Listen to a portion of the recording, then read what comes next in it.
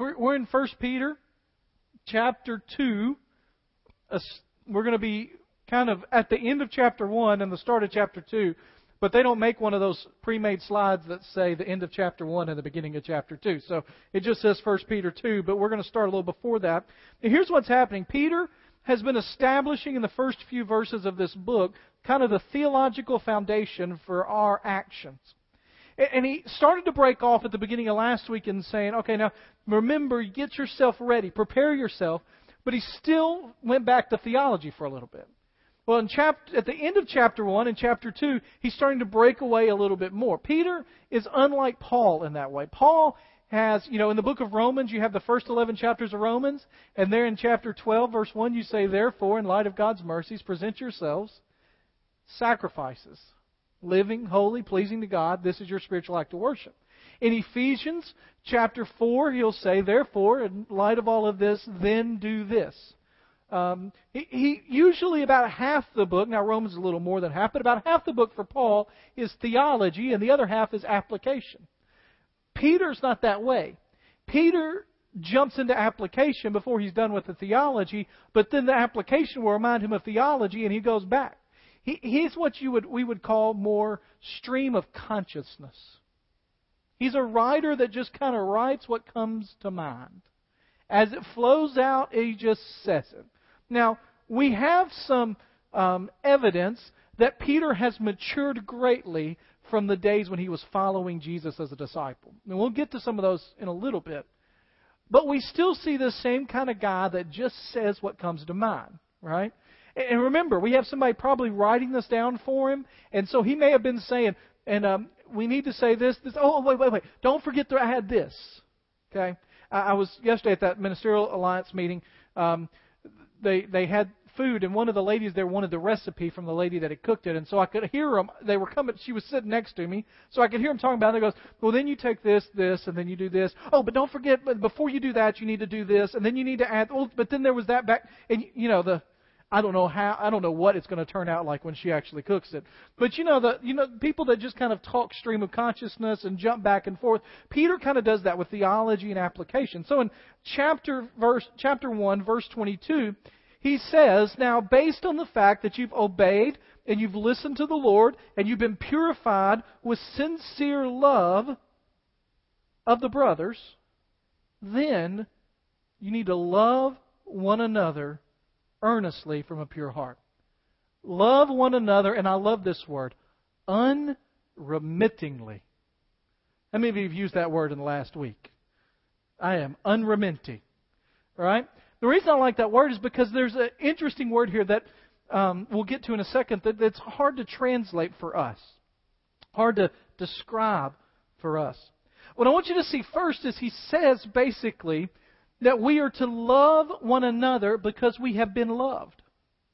He says because of what you have in Christ, because of what has happened in your life. The way he phrases it here is you have obeyed the truth. In other words, you have agreed to the truth. You have done what is right. You have given your heart to Jesus. You have followed Him. You've become a disciple of Him. Having purified yourself, that just means that God has purified you. And the reason you were purified was for love. It's almost like, he's talked about this praise that we give to God. It's almost like he's saying, listen, don't forget the reasons God saved you. The reason God saved you was twofold. One was to love the Lord your God with all your heart, mind, soul, and strength, to give praise and honor and glory to His name.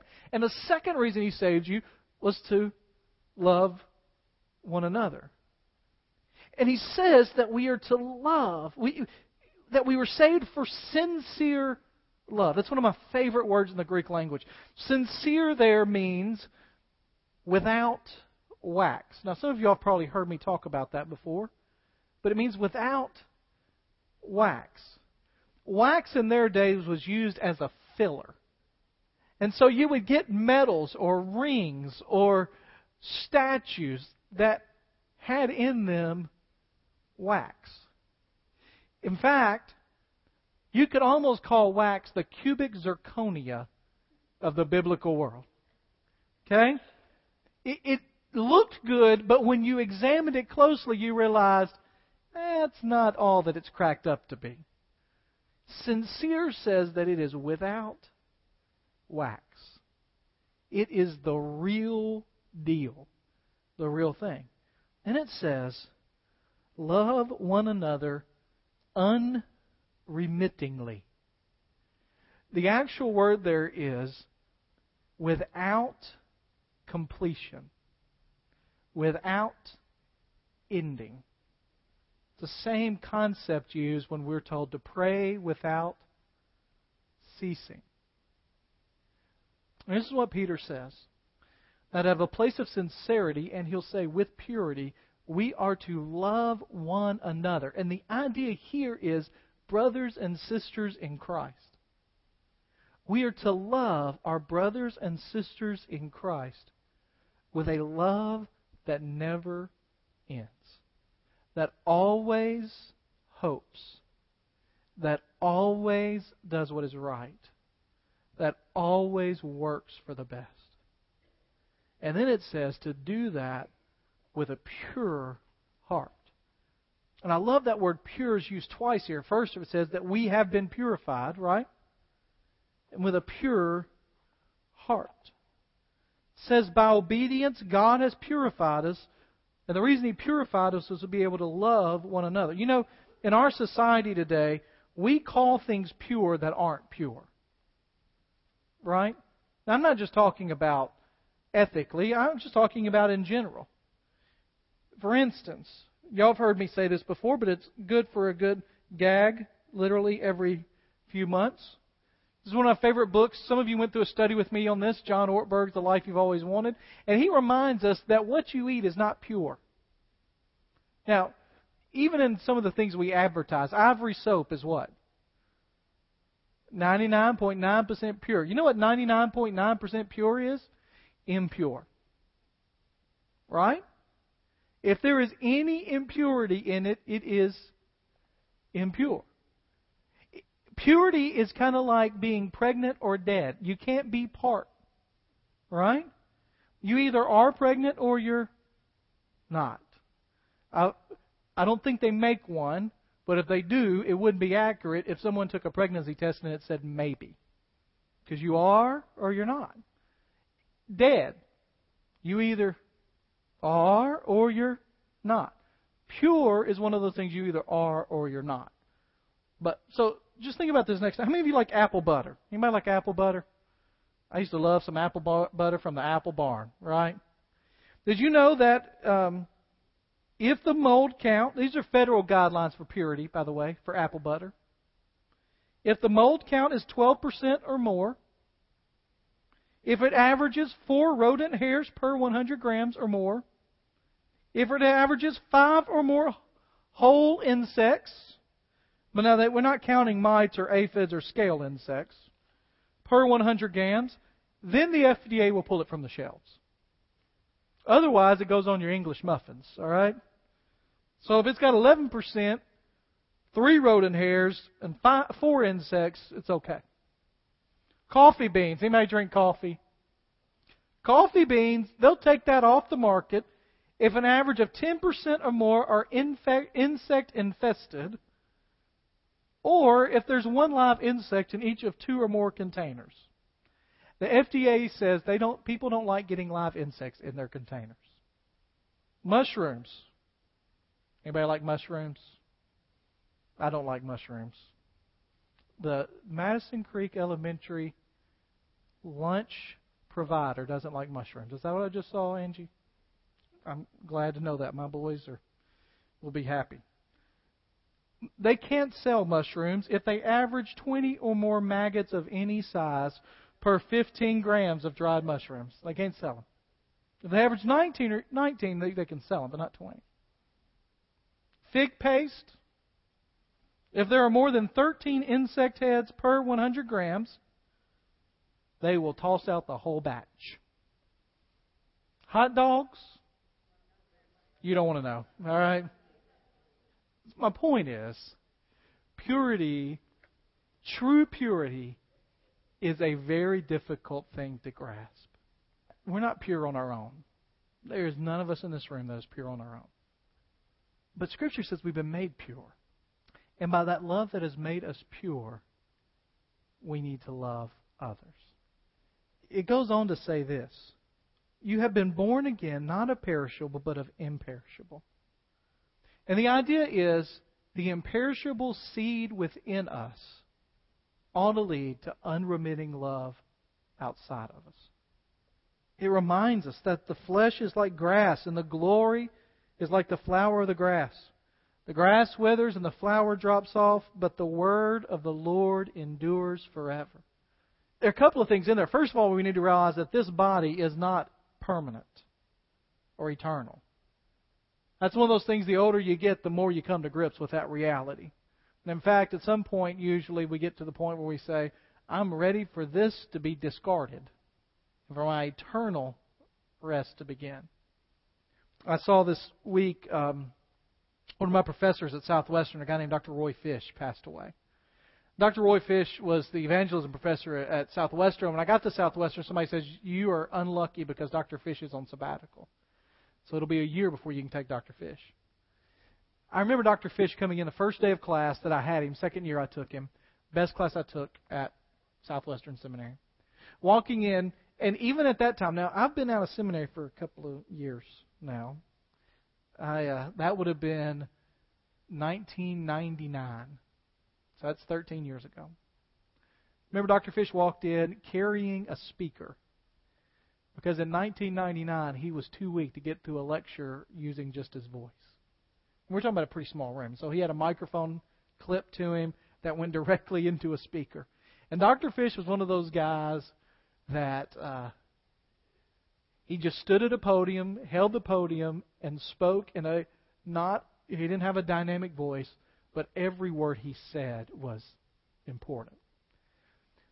And I remember even then Dr. Fish saying, I feel like I've got to give everything I've got every day because I don't know when this body's going to fail me.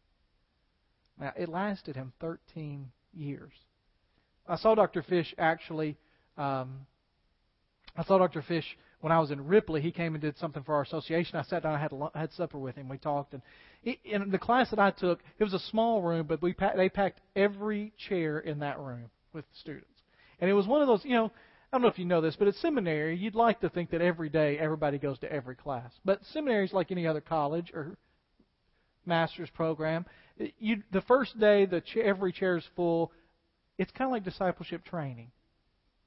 First day, there are 200 people in discipleship training. Well, no, but there are 20. And by week 8, there are 4. And we've made these little small groups, and by the time we get to week 8, people are just making their own small group because it's just one small group, all right? Well, every class usually at seminary is like that. Dr. Fish class full every day. And I remember telling him something about how much longer, and he just said, I'm going as long as I can. This will wither. But then he said, my comfort is knowing that when I share what it means to share the gospel, that will last forever. And he said, I want my body to last long enough that I can do all that I can to say what I need to say. That'll last forever. Grass fades. Some of our grass died. It's come back to life. But it'll die again. This verse comes to mind every time I mow the yard. Because when you first mow the grass, it's still green, right? Eli is taking on his first chore with yard work. He is the grass blower extraordinaire.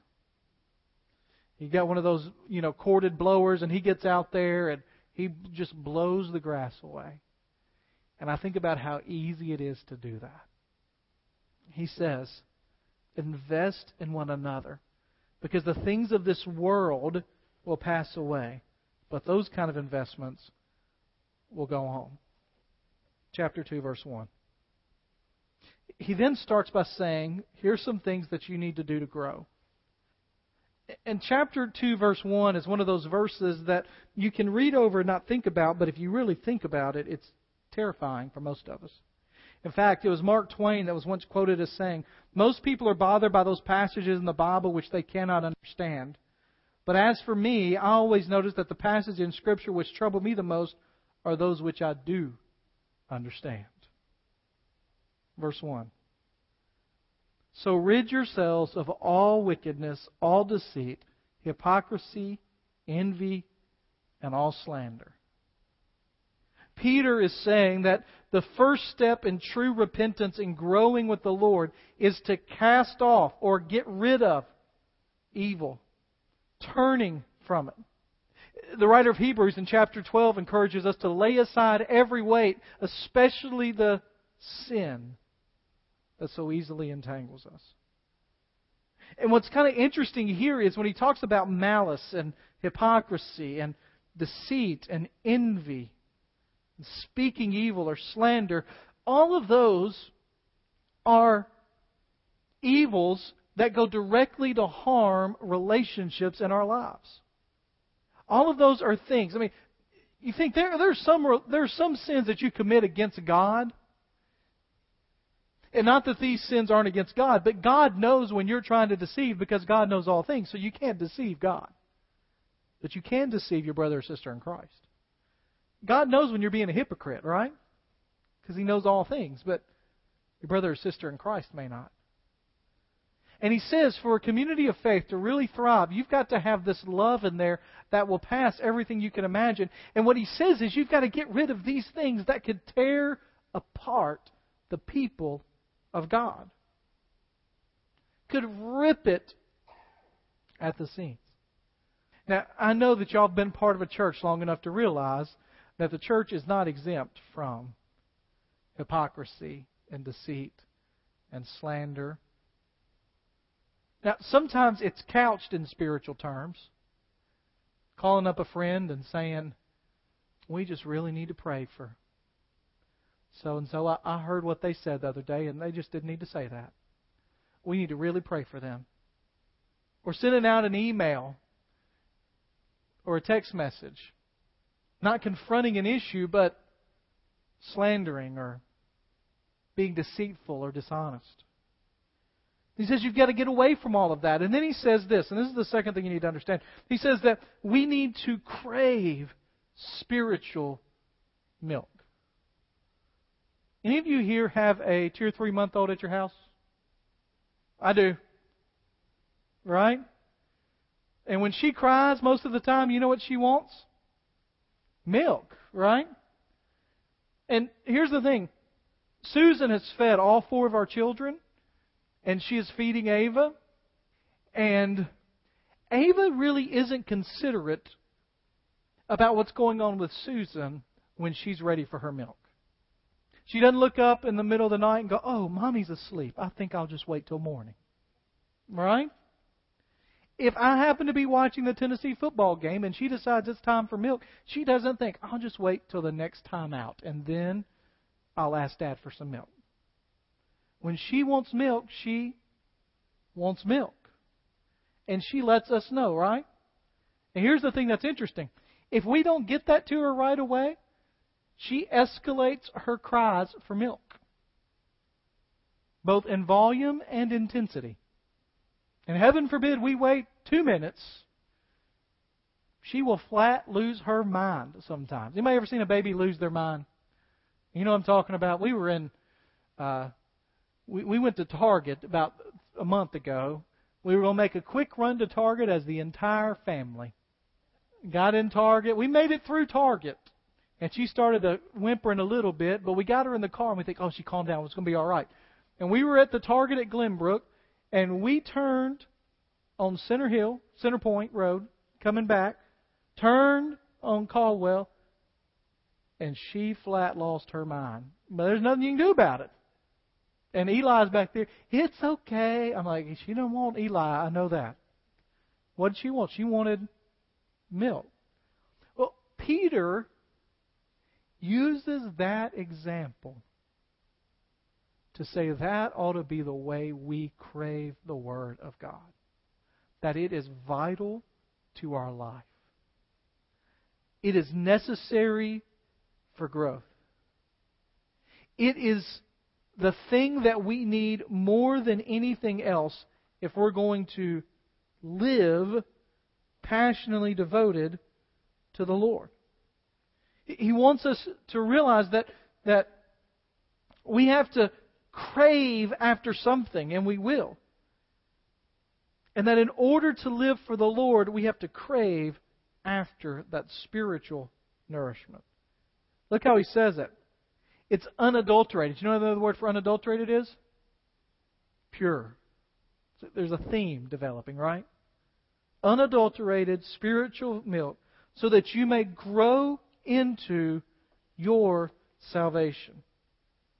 The idea is that salvation for us is not a last-minute rescue operation. It's not a one-time decision that has no lasting effects, but that it is something that as we go through life, we will continually be learning more and more and more about. In fact, there is not suggesting here that these are brand new Christians and they've got to get some infant baby milk.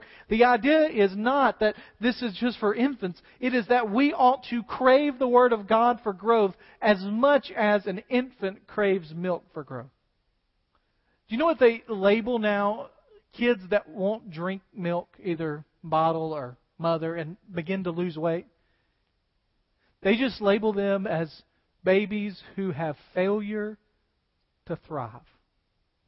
When you look around the American church today, there are a lot of people that if they had to walk around with what's truly happening in their lives, you could sum it up in failure to thrive. Because they are not desiring or seeking the things of God. Now, I know I'm preaching to the 25 of you that are here on Wednesday night. But we don't need to go, well, we're the good ones, so yeah, all you others out there. Do you crave the Word of God? Do you desire it? Do you demand it? Is it the thing that you have to have more than any other? Here's the last thing. It says in there that he begins to talk about this cornerstone. He talks about this new building that's come. Come to him, a living stone, rejected by men, but chosen and valued by God. You yourselves are living stones, being built into the spiritual house, a holy priesthood, to spiritual sacrifices. And then he goes on to say, listen, you have accepted the cornerstone, which is Jesus, but there are those that have it, and don't worry about them. They're going to trip up.